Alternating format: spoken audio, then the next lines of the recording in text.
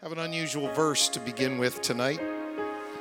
It's the writing of Paul in 1 Corinthians chapter 15 and verse 8.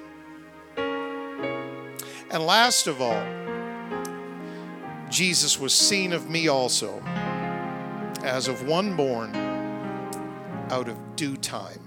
I want to preach to you tonight on an unusual subject, but I think you'll see where we're going in a little while. Born wounded. Would you pray with Pastor one more time? So grateful to be here with everybody tonight. Lord Jesus, thank you for the privilege of opening your word. Thank you for the honor of addressing your people. And right now I'm praying that you would allow this to be more than a little talk. Little talks don't accomplish anything. Little sermons don't change lives. But Jesus, you're here by the power of your Spirit. And I invite you to work in a miraculous way tonight. I invite you to speak into someone's life, someone's heart, someone's mind, someone's family, someone's home, and change everything. God, like only you can do, like we've seen you do thousands of times in so many places all over the world, and right here at CCC, we've seen you change lives.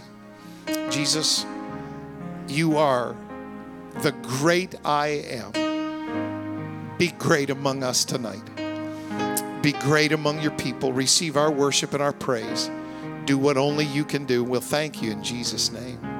Before you even think about sitting down, would you just lift up your hands and your heart and your praise one more time to the Lord as we prepare to hear from his word tonight? I thank you, Jesus.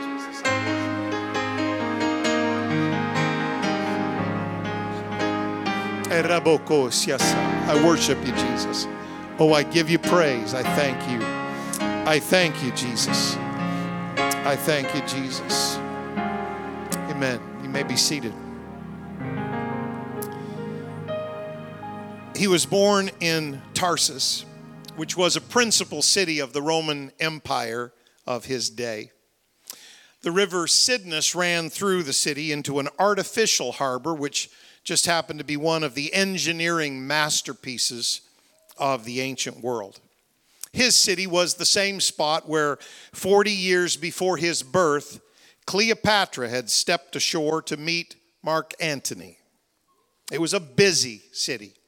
It had the bustle of caravans constantly heading through the city and out to the world around through a crevice in the surrounding mountains, which was called the Cilician Gates. And it was another feat of ancient engineering. It was a spectacular place, Tarsus. His father was a master tent maker, and the family was independently wealthy. They held the coveted title in that day of citizens of Rome, which was seldom granted to anyone unless they'd paid a lot of money or rendered great services to the empire. Certainly that kind of a title was never given to Jewish people, but it had been to this family. And boy, they were proud of it, justly proud of this great distinction. His parents were Pharisees. They were fervent in Jewish nationalism, and they strictly obeyed every word of the law of Moses. Even the privilege of having Roman citizenship for them paled in comparison to being good Israelites. Now, Tarsus had its own university, but the son of a Pharisee would never be seen there, would never study all the pagan philosophies. So as a teenager, he was sent by sea to Palestine, where he studied under a famous Jewish rabbi named Gamaliel. And it was there in the country of Israel where he learned both to expound the law, to teach the law, but also to prosecute people who broke the law. Because in his time, a rabbi was not only part preacher, they were part lawyer. And he excelled above all of his contemporaries. He was brilliant, he was sharp, and he loved the law of God. But before he could become a rabbi in Israel, he had to have a trade. He had to master a trade. So he left Jerusalem in his 20s somewhere, and he returned home to Tarsus, and he began to work in his family's tent making business. It was roughly a decade later, give or take, when he returned to Jerusalem. And by then, something really strange had happened in Jerusalem. By then, there were a lot of followers, hundreds of them everywhere, followers of a new prophet named Jesus of Nazareth. And they were filling all of Israel with their teaching. There were claims of miracles and healings and all kinds of large crowds. And there was even one report circulating that this Jesus of Nazareth had been crucified, but then risen from the dead. It was really quite astounding. It was in Jerusalem that he met a young man about the same age as him. He was named Stephen. And age was the only thing they had in common, because while this guy performed the honorable duties of a Pharisee, Stephen just wasted his time running errands, delivering food to widows. He was a deacon among all of those people that followed this Jesus. And he didn't like it very much, this Stephen. He didn't admire him at all. He thought he was kind of stupid to give his life, throw it away, waste it, following a myth. And Stephen, he was just the opposite. He preached constantly, even in the streets, that Jesus was the Messiah, that he was more than a teacher or a rabbi or a preacher or even a miracle worker, that he was actually the Messiah of the Jews. And well, he just considered Stephen's arguments nonsense. But he did recognize that this strange new sect, this weird little religious group, was probably dangerous. So secretly in his heart of hearts, when he heard in the streets of Jerusalem that Stephen had been arrested, he wasn't sad. He was pretty happy. And to be honest, Stephen didn't have very much of a chance at his trial. His preaching had so angered the Sanhedrin that they manhandled that young man out of the sacred precincts of the temple, and they carted him out into the streets, and they rushed him through the narrow streets of Jerusalem. It was actually illegal for Jewish authorities to execute anyone unless the sentence was confirmed by the Roman government, but this mob didn't even care. In this frenzy, they took young Stephen and dragged him outside the city to the northern gate of Jerusalem, where there was something called the Rock of Execution. And there they were supposed to throw him over the precipice and break his neck first, and then stone him. But they were so angry that they didn't even do that. They just immediately began casting stones at this young preacher named Stephen. And he stood back and he saw it all, because he, in glee, had raced outside the city to see this preacher of a false doctrine punished. He'd been there with the mob. He stood there and watched it. It was gory and gruesome and brutal. And then somebody called him over and said, "We need you to watch our coats while we're carrying out this death sentence." So here he is standing, watching this young man, his same age, being brutally stoned by an angry mob. And he's standing there by a pile of coats watching it all. He didn't expect to be affected by it. He really didn't, because he loved the law. And this guy obviously wasn't following the law, because he was preaching that Jesus was the Christ, and that certainly couldn't be true. He didn't expect to be affected that day. But he'd never seen anyone quite like Stephen. As Stephen's body was gashed and maimed and broken, he could hear over the roar of the crowd this young man, his own age, praying out loud and clearly saying, "Lord Jesus, don't lay this sin to their charge." And he heard him say, "I can see Jesus. He's at the right hand of God." He heard all that, even over the roar of the crowd. And then Stephen lost consciousness. But that angry mob was so incensed that they just kept pummeling his body with rocks, heaving huge stones, until all that was left was an obscenely mangled, nearly unrecognizable body. Paul was there that day, and it never, ever left him. he never could shake the memory of seeing that young man, his same age, killed for what he believed. But thankfully, duty intervened, and the authorities, the Jewish authorities, they said, hey, we need you to do a little errand for us. We know that you're very zealous of the law, and we need to stamp out this new sect. And so he was chosen as their chief agent, and he was good at it. He was successful in forcing most of the disciples of Jesus of Nazareth to either flee Jerusalem or go into hiding. He was good at it. Now, Rome didn't permit them to be killed. To Rome, this was just some kind of Jewish religious internal dispute. But he was allowed to threaten them with public flogging, and that was extremely effective. And he smirked as the courage of a few disciples collapsed, and with tears flowing down their face for fear of pain and death and humiliation and the penalty on their family, he laughed as a few of them lost their faith and publicly denounced Jesus and publicly renounced their belief. But he was amazed that most of them didn't do that. Most of them prayed, even while soldiers beat them and whipped them senseless at the stake. You can imagine his rage when he discovered a few months later that the followers of Jesus, who he had forced to flee from Jerusalem, they were preaching their doctrine wherever they went. You can imagine his anger when he found out that he had inadvertently been responsible for spreading this message of this prophet named Jesus far beyond Jerusalem into all these different towns and villages and cities.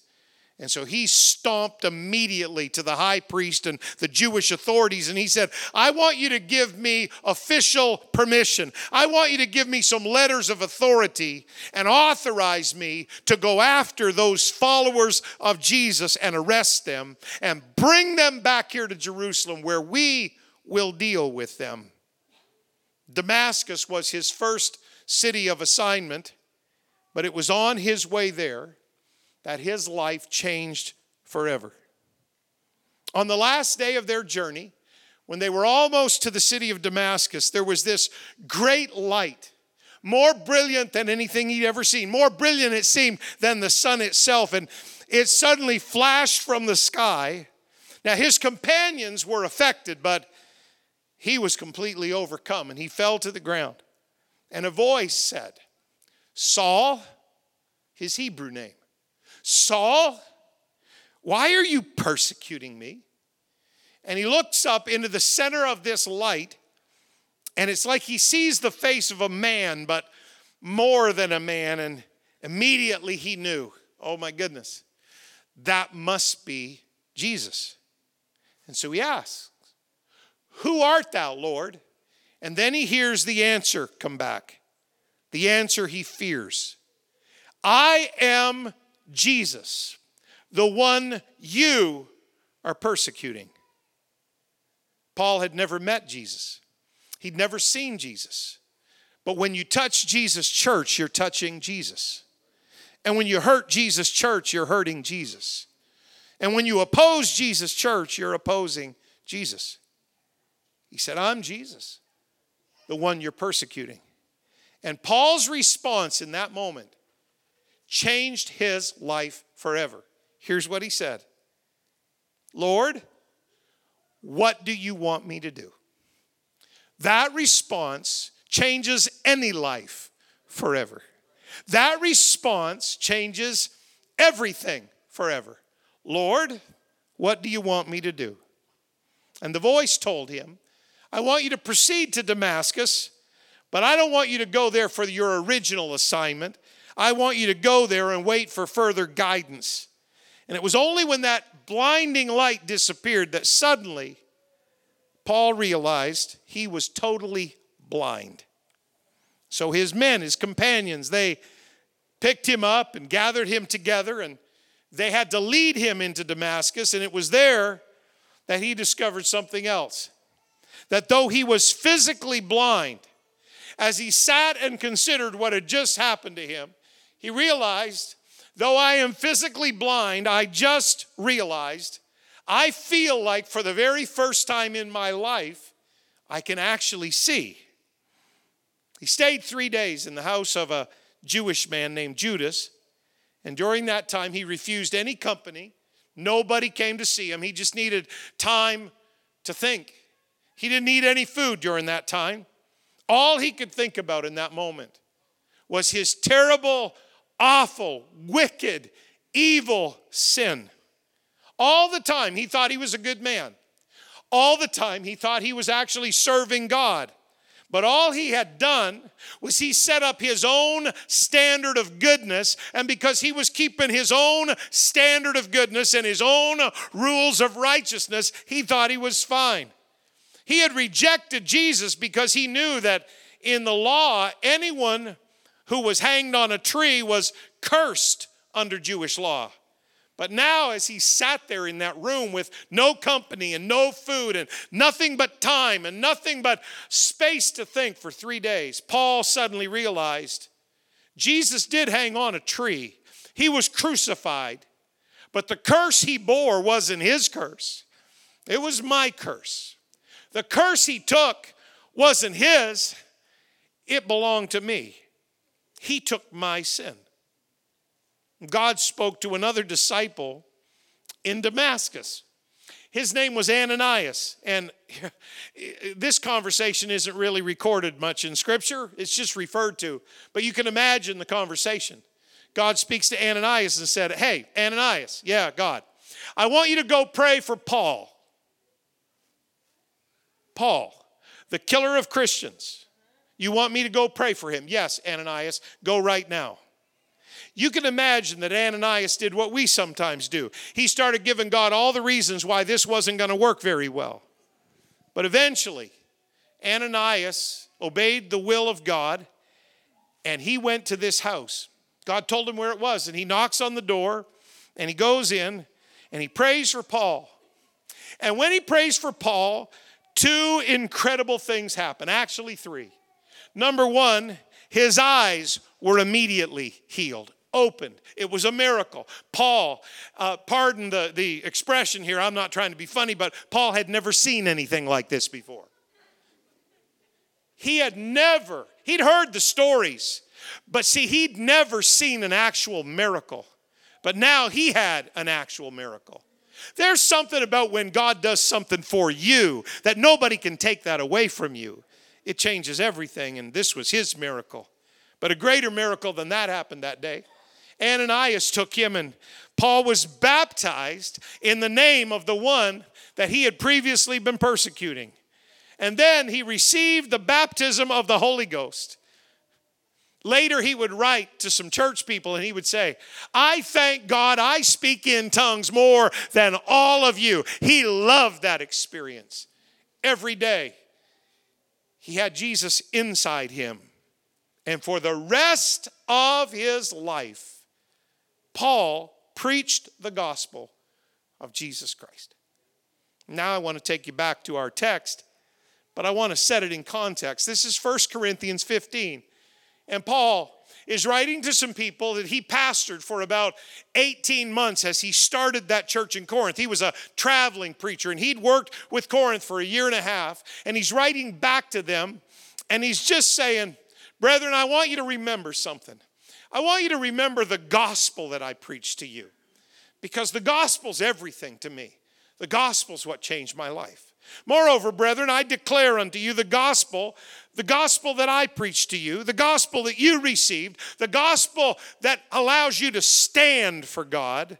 It's the gospel that saved you if you keep in memory what I preached unto you. Don't believe in vain. Don't believe it for a while and then leave it. Don't believe it for a while and then let it become just kind of some part of your history. Don't believe it for a while and then let it become a religious ritual like I used to be in. No, you've got to let the gospel be alive in you every day. And here's the gospel. I delivered unto you first of all that which I also received. Nobody taught me this. Jesus gave me this. Here's what I received. I was never there when Calvary happened, but God told me about it. He revealed it to me. Christ died for our sins according to the Scriptures, and he was buried in a tomb, and he rose again the third day according to the Scriptures. That's the gospel. The death, the burial, and the resurrection of Jesus Christ. And Paul preached the same message that Peter did, that because Jesus died, he was buried, and he rose again, that we die to ourselves and our old life in repentance, and we're buried in water and baptism in the name of the one who was buried for us. And then we rise again and we receive his resurrection power. If that spirit that raised Christ from the dead dwell in you, it'll quicken your mortal body. We have that experience. Paul had that experience.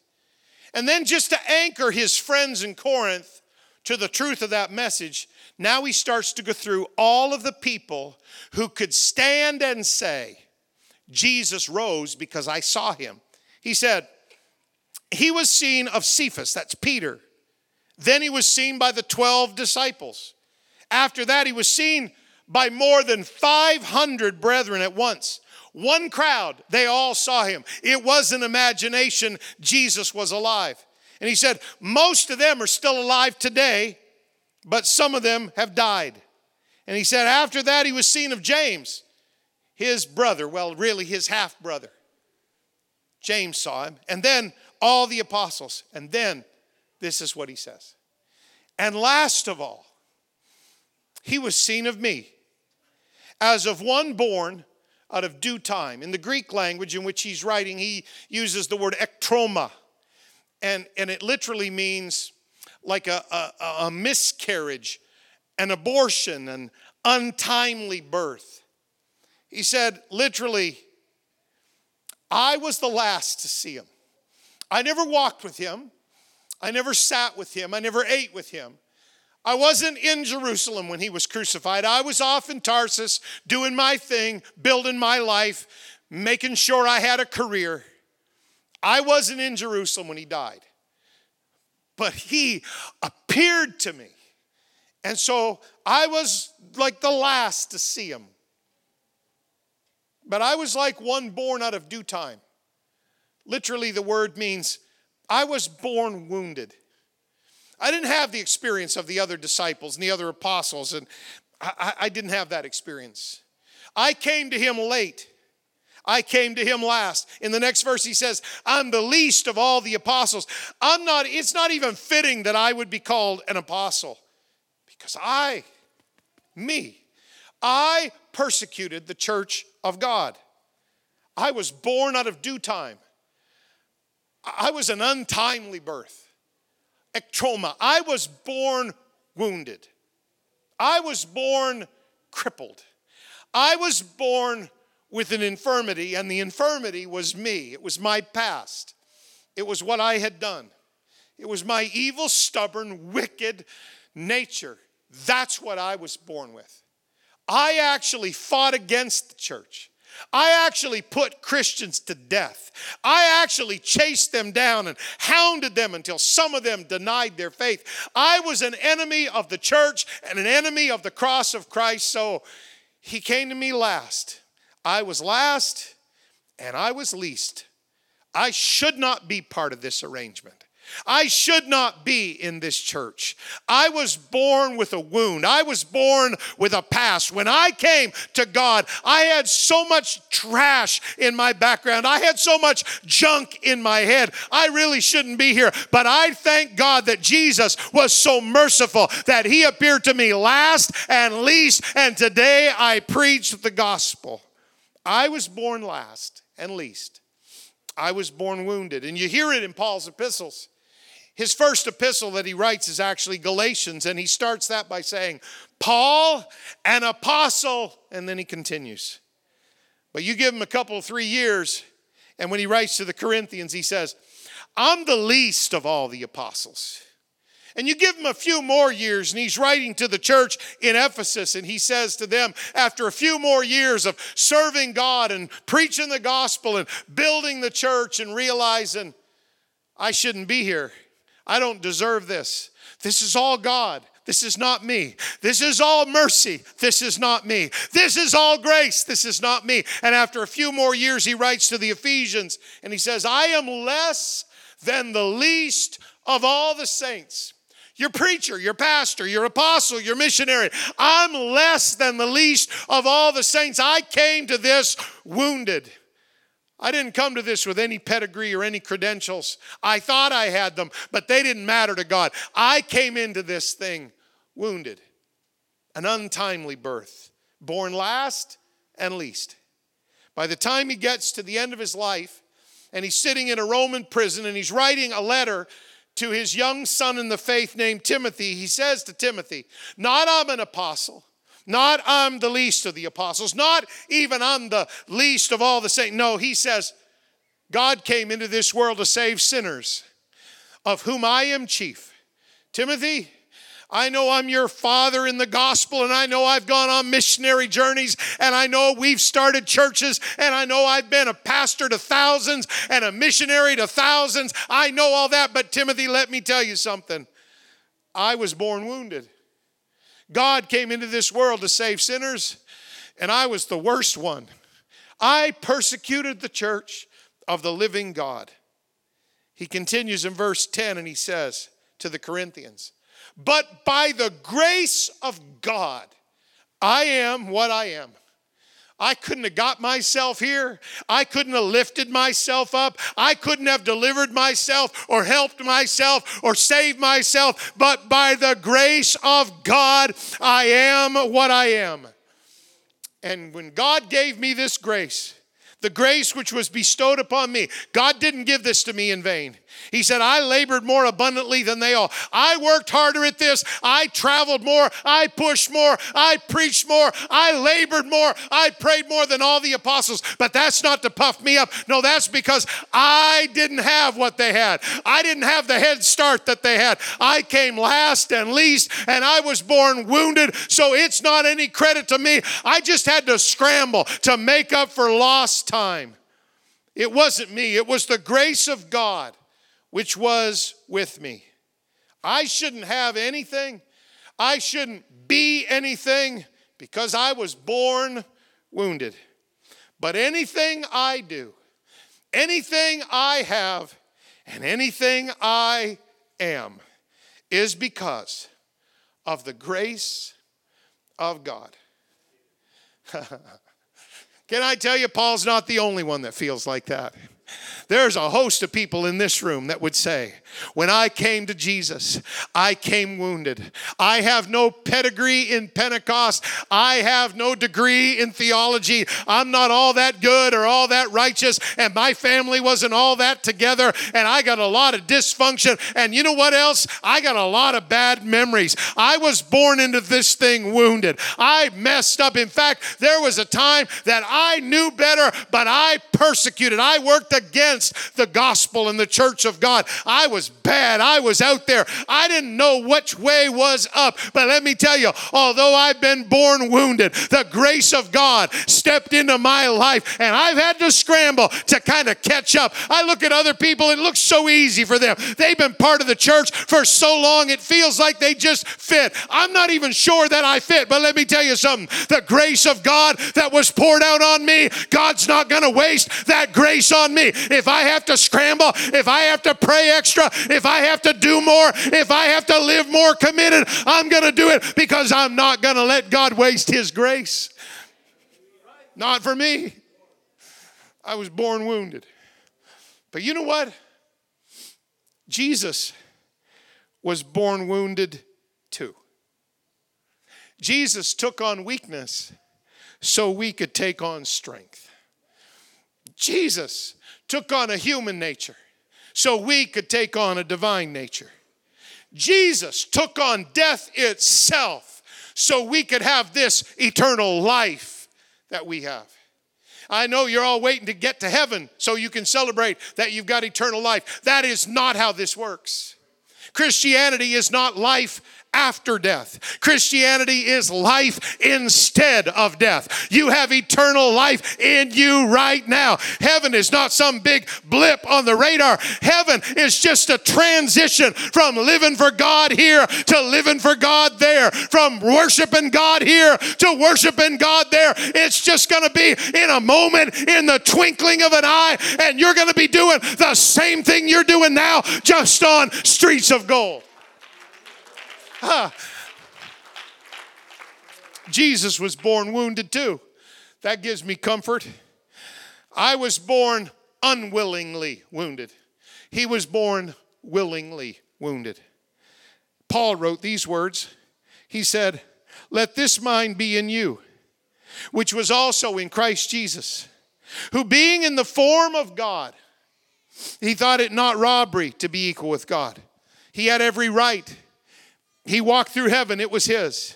But he took a wound on himself.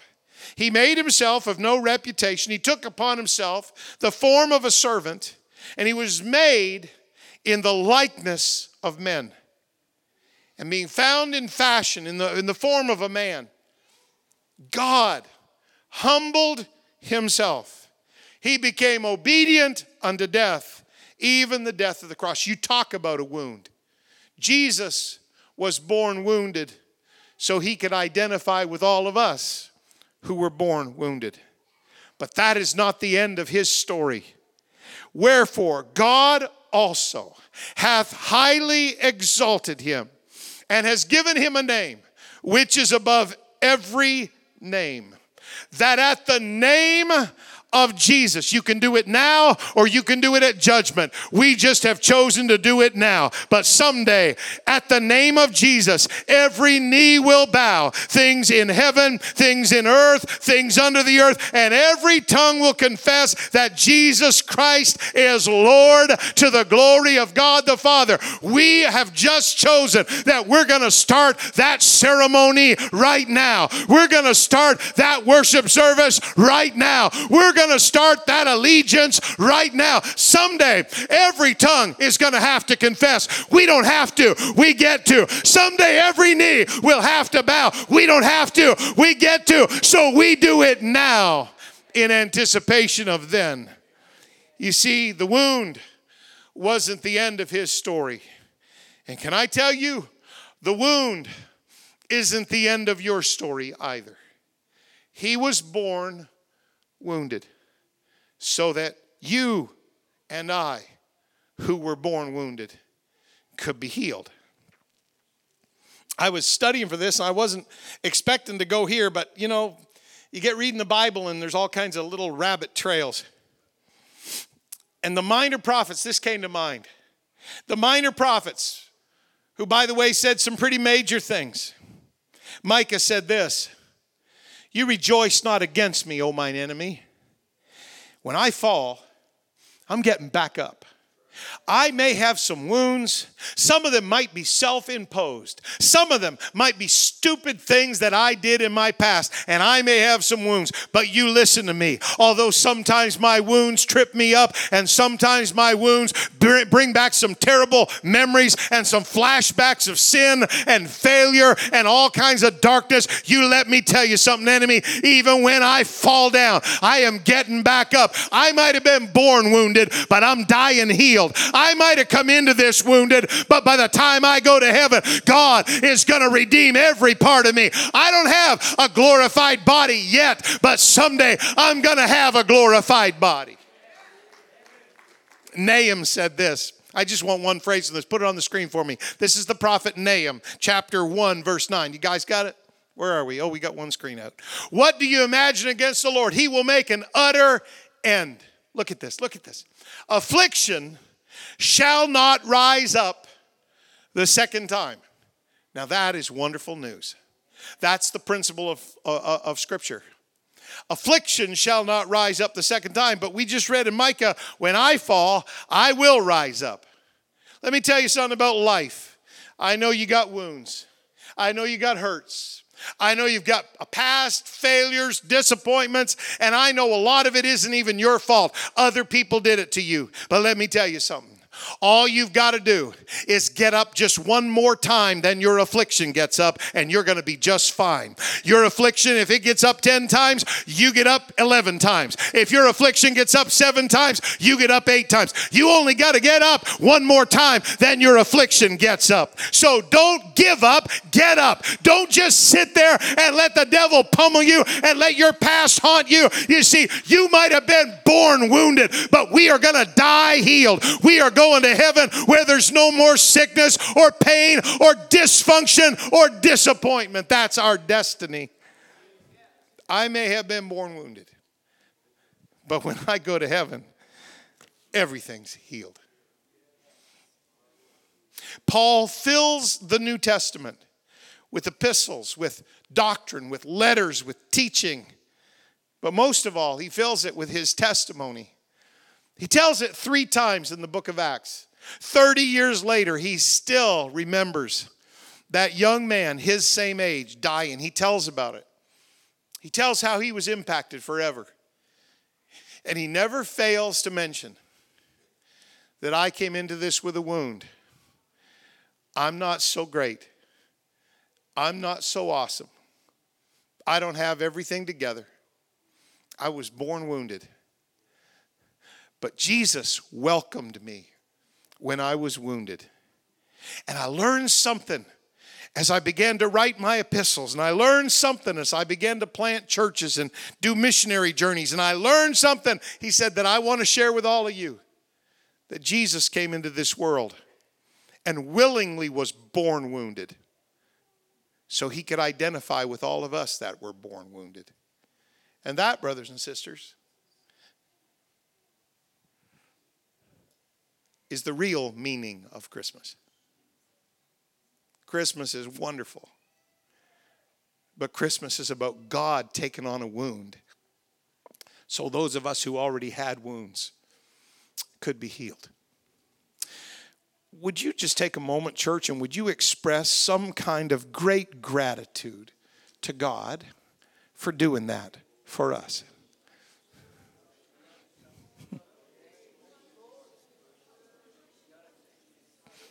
Oh, thank you, Jesus. Kathy, come on back, would you, and help me?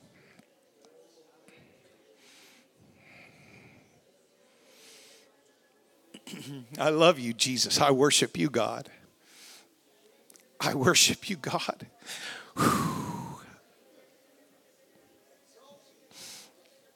I give you praise, Jesus. I give you praise, Jesus.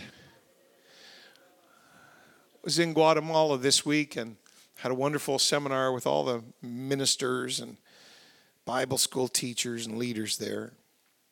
Brother Brad Thompson, our phenomenal missionary, he and I were driving around in his car on Friday. Guatemala is kind of a dichotomy. There's this wonderful modern part of Guatemala, but then there's such poverty. And you drive through traffic, always traffic in Guatemala City, and you drive through traffic and these misshapen, misformed, crippled up people, beggars, in the middle of the traffic, motorbikes and cars moving along, and they're sitting right in the middle of the street. And you see them and it just almost catches in your throat. One little guy, he can't stand up. He's bent over like this, and his head's all misshapen, and he's got a little cup on the end of a stick, hoping for a coin from somebody driving by. Humanity is wounded and crippled and broken, and we see something like that, and it just brings a lump to your throat to think that somebody could be so unfortunate. In this time of the year, we think of people that are less fortunate than us. Humanity is way worse off than what you could see in a crippling infirmity. We've got spiritual crippling infirmities.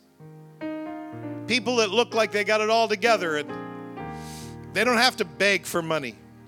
They got a good job and a nice home, but there's hurt and pain and anger issues, and there's conflict and there's fears. They're wounded. And we have the message that fixes everything. And the message, brothers and sisters, is not us, because we've been wounded too. The message is not come to this building, because this is just a building. The message isn't join our religion or join our congregation. The message is you got to meet this Jesus. That's the message. And the great thing about that message is before anybody's ever walked in the door of 71 Downing Street, you can share that message with them in a grocery store, in an office building, in a college classroom, in a coffee shop. The message isn't us.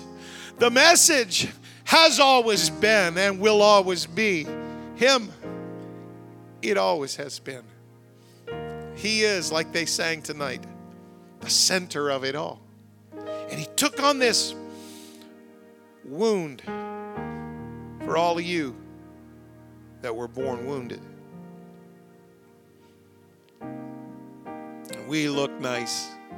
We're church people. We kind of get fixed up and get in the car and come to church. But you don't have to hide your wound from Him. He came to heal it, to fix it, to make it new. Would you lift up your hands and would you close your eyes? And I just want to pray and we'll worship a bit. Church, would you just engage with the presence of God right now? There's something beautiful in this service and I'm done preaching. But would you just engage with God's Spirit for a moment? Lord Jesus, I know what you laid on my heart this week, and I'm thankful that you gave me an opportunity to share it. And God, I know beyond any doubt that there are people in this room that have been wounded. I know there are people in this room that have struggles, and I know there are people in this room that even this time of year, which is so wonderful and happy and joyful, it's difficult for them because of multiple things. And yet they still made the effort to be here tonight. And I just know you want to touch somebody tonight. I just know you want to heal somebody's emotions tonight. I just know you want to give somebody a miracle in their life, in their spirit, in their heart. I thank you for that. I believe that just as sure as I'm standing here. And so right now, Jesus, I invite you to move by your Spirit in this place. And the light that shone on Saul, would you let that kind of a revelation shine on somebody tonight? I thank you for it in Jesus' name. Church, I wish you would let your praise out. We're being real kind of calm and sedate. I don't need that right now. I need you to let out this praise to this one who paid so much and gave so much and came so far to be so much to all of us. Thank you, Jesus. I worship you, Jesus. I worship you, Jesus. I worship you, Jesus. Oh my. Thank you, God. Thank you, Jesus. Thank you, Jesus. Thank you, Jesus.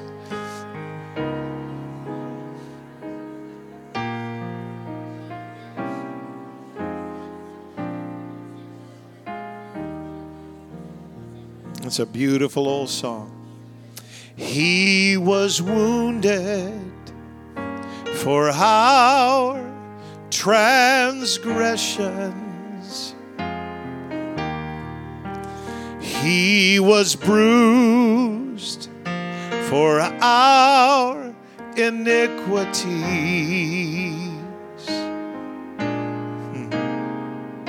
Surely He bore our sorrows, and by His stripes we are healed. Would you stand right now with Pastor? And could I just ask if you would just lift your hands one more time? I know we're in and out of prayer all through service, but right now is very, very critical. Would you lift your hands and would you begin to pray? We're going to come to the altar in just a second, but we just need to seed the atmosphere right now with our prayer. You don't have to hide from Jesus. You can hide all your wounds and all your hurts from us. That's okay. Nobody's offended at that because we all kind of try to do that. But you do not have to hide them from Jesus. He would love to touch you tonight. He would love to heal you tonight. He'd love to move in your life in such a powerful way tonight. Oh, church, just lift that up, please. Would you do that? Thank you, Jesus. Thank you, Jesus. Oh, thank you. There we go. There we go. That's better.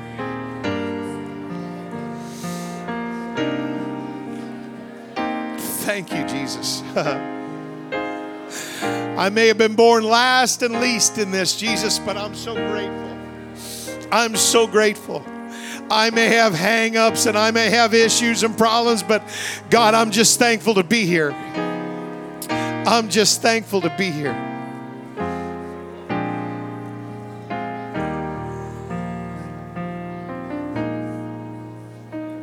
Why don't we do this? Would you connect with a couple of friends on either side and just would you begin to pray right now for somebody near you? Let's do that right now. Let's do that first. Oh, thank you, Jesus. Lord God, let your healing virtue flow through here. I'll tell you what, while we're praying about wounds, God can heal physical situations too.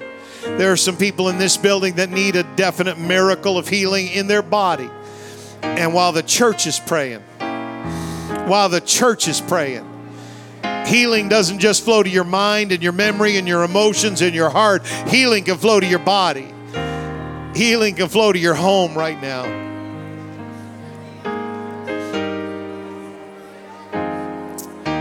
Thank you, Jesus. Thank you, Jesus. God, let your power flow. Let your healing flow. Let your deliverance be here.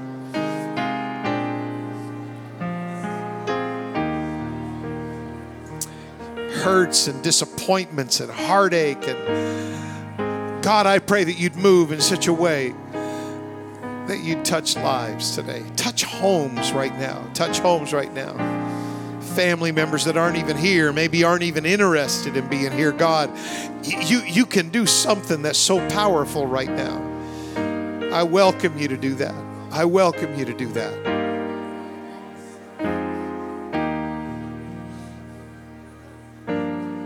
I welcome you to do that, Jesus.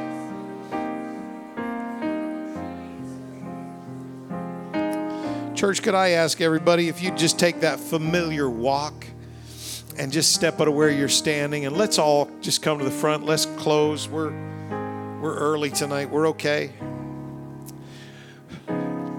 And when you get here, just begin to pray. Let's let God move. Thank you, Jesus. Yes, he was wounded for our transgressions. Oh, he was bruised for our